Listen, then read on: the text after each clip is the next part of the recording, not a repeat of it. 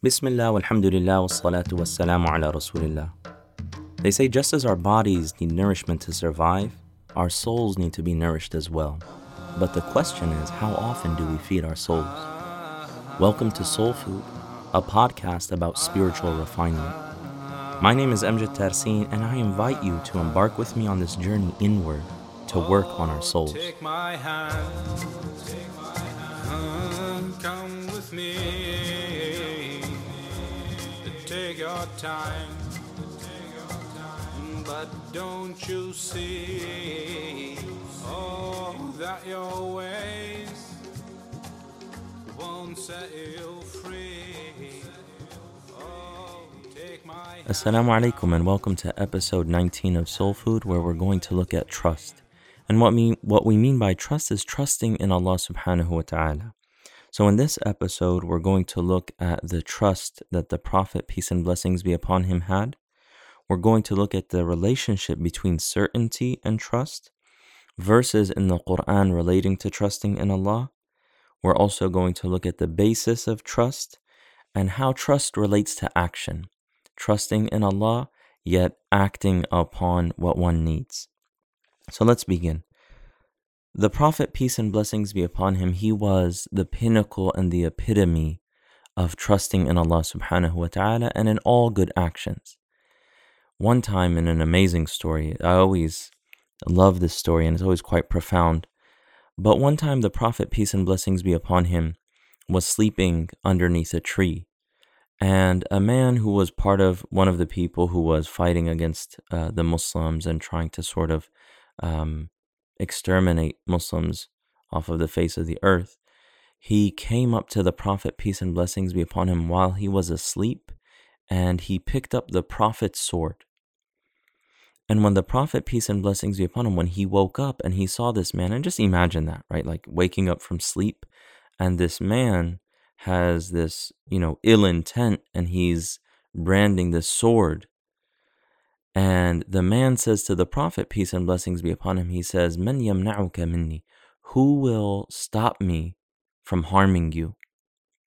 And with complete and utter certainty, the Prophet, peace and blessings be upon him, he says, "Allah." And the man is shaken, and he actually drops the sword.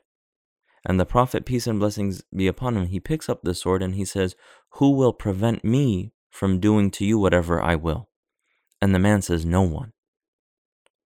And the Prophet, peace and blessings be upon him, on one level, you see the complete trust in a moment of extreme danger and fear. But the Prophet ﷺ exhibits complete trust. Then second of all, when the Prophet, peace and blessings be upon him, has the opportunity to exact what the man wanted to do against him back at him, the Prophet ﷺ forgives him and lets him go. And the Prophet says, "Will you bear witness that there is no God but God and that I'm the messenger of God?" And the man said, "I won't do that, but I promise you that I won't fight against you anymore." And the Prophet let him go. And the man left and he said, "This is the best person I've ever met. That he's true to his word and he's forgiving and so forth, even though the man intended to harm the Prophet ﷺ." But the point that we're trying to highlight is the trust that the Prophet ﷺ had in Allah that was unshakable, even in the most difficult of situations.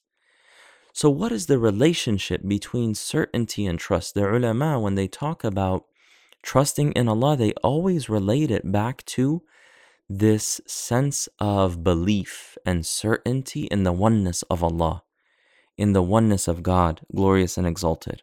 Allah says in the Quran that He is the Lord of the East and the Lord of the West, and there is no God but Him. So take Him as a patron. So take Him as your caretaker. And the scholars, they comment on this verse saying that Allah subhanahu wa ta'ala is establishing His lordship, that He's the Lord of everything. And then He also establishes and emphasizes the oneness of divinity, that there is no God but Him. So take Him as your caretaker, take Him as your patron, so that a person has no one else to rely upon in reality other than Allah subhanahu wa ta'ala. And the way that this relates to certainty is that if a person recognizes that God has power over all things and that He has the ultimate power, then they have no issues in placing all of their trust in Him. That Allah subhanahu wa ta'ala is in control and that no one else is in control other than Him. And if someone realizes that in their heart, then they turn over all of their affairs to Allah subhanahu wa ta'ala.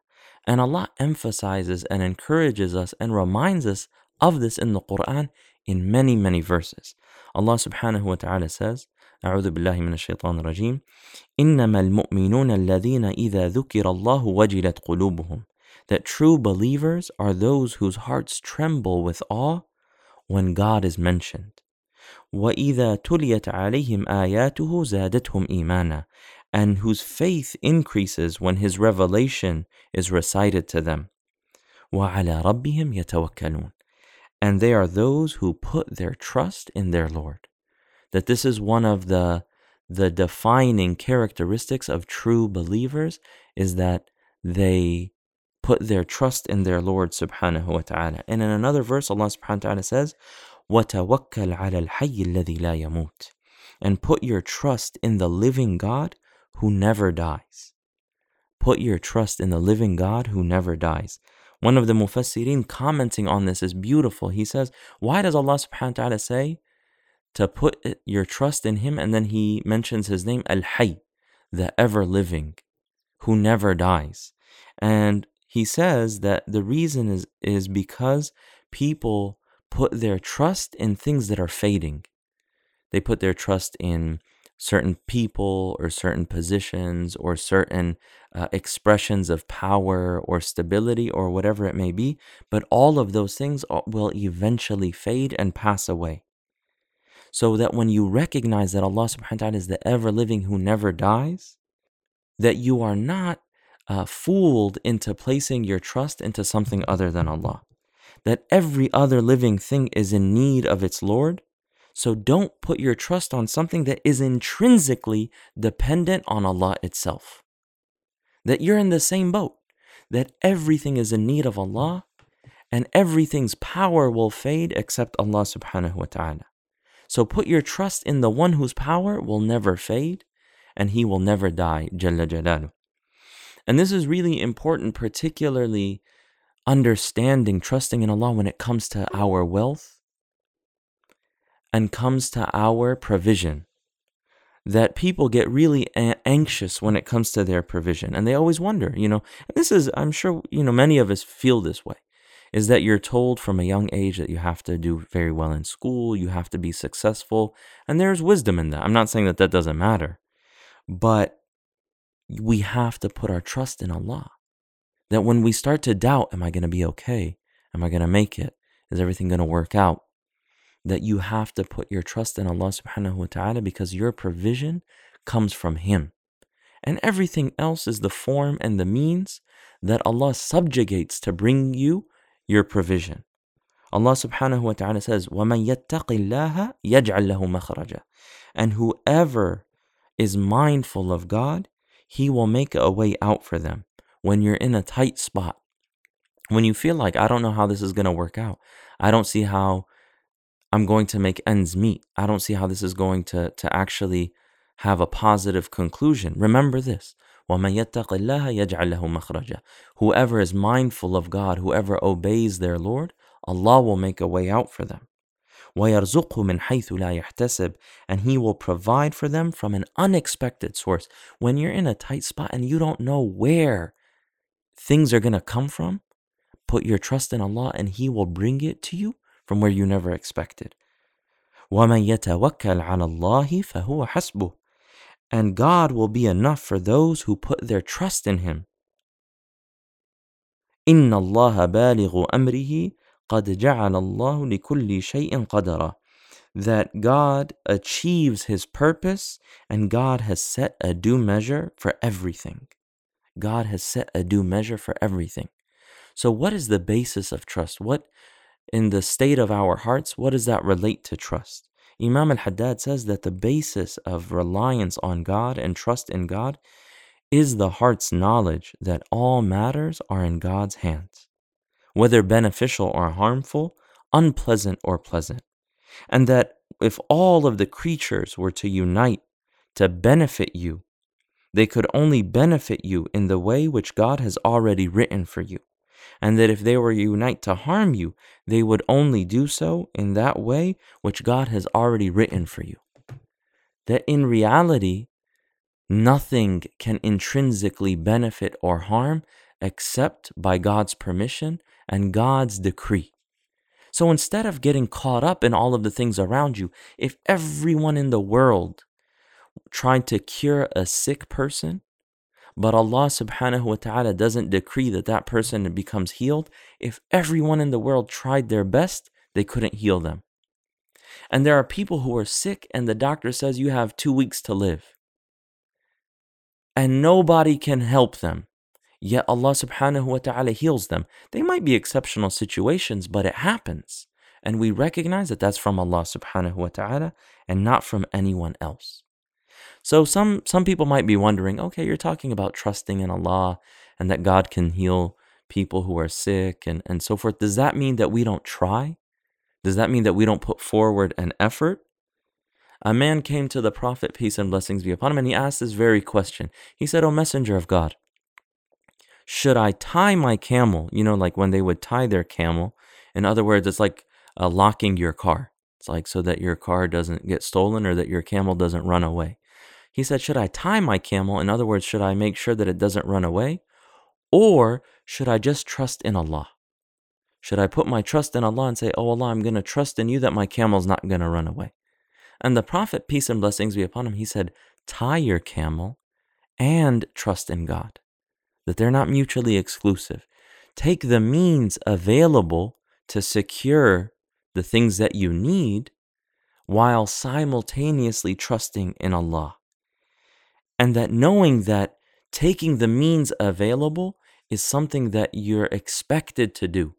So if someone isn't feeling well, for example, then they should take medicine. Or someone should be careful about their health. They should be careful about what they eat and so forth. And then they should trust in Allah that Allah will give them health. But they're not mutually exclusive. But you take the means available to you, but your heart should always be firm in recognizing that Allah subhanahu wa ta'ala is ultimately in control of everything. So the state of your heart, even when you don't have the means available to you, and that's when we're really tested, is when you can't really change something. You don't really have the opportunity to change the situation. At that point, all you have is trust in Allah subhanahu wa ta'ala, but that should never waver. Even when you're doing things, your trust is in Allah, it's not in the things that you're doing. And this is one of the most important of the virtues of the heart because it relates directly back to our belief in Allah subhanahu wa ta'ala's ultimate lordship and power over everything. So a person does not just leave aside the means, but they don't put their trust in the means, they put their trust in Allah subhanahu wa ta'ala.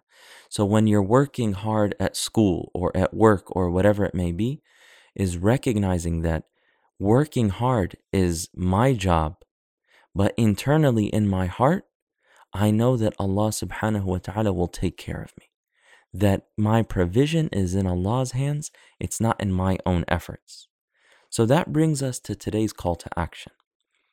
That the next time you're worried or doubtful, you might be worried about something. I don't know if I'm going to get this job, or I don't know if this is going to work out for me, or whatever it may be. The next time you're worried or doubtful, take a deep breath and do the dua and the dhikr that Allah and His Messenger taught us, which is La hawla wa la quwwata illa billah. La hawla wa la quwwata illa billah. The Prophet, peace and blessings be upon him, said that this dua, this dhikr, this testimony of reality, which means that there is no power or might at all except by God and His permission and His decree. That nothing has power or ability other than Allah subhanahu wa ta'ala. The Prophet, peace and blessings be upon him, said, if a person says this, it is a cure for 99 ailments. the least of which is anxiety. The least of which is anxiety and doubt. So the next time you feel like, I don't know if things are going to work out, remind yourself, say, La hawla wa la quwwata illa billah. And we'll put the dua in the show notes so that you'll have it written out available for you. Just say to yourself, La hawla wa la quwwata illa billah, and reflect on that. Reflect on that and recognize that Allah is ultimately in control and He is taking care of you. And if you put your trust in Him, He will always be there to fulfill that trust and take care of you and protect you and fulfill your needs in the best way in your relationship to Him subhanahu wa ta'ala. Not in the way that we always expect, but in a way that is befitting His knowledge and His wisdom, Jalla Jalaluh. So the next time that comes to you, just make this dua. And that's all for today. Jazakumullah kul khair once again for listening. Please remember us in your du'as. وصلى الله تعالى على سيدنا محمد وعلى آله وصحبه أجمعين. السلام عليكم ورحمة الله. أستغفر الله إن الله ذو كرم ورحمة للذي قد تاب من زلالي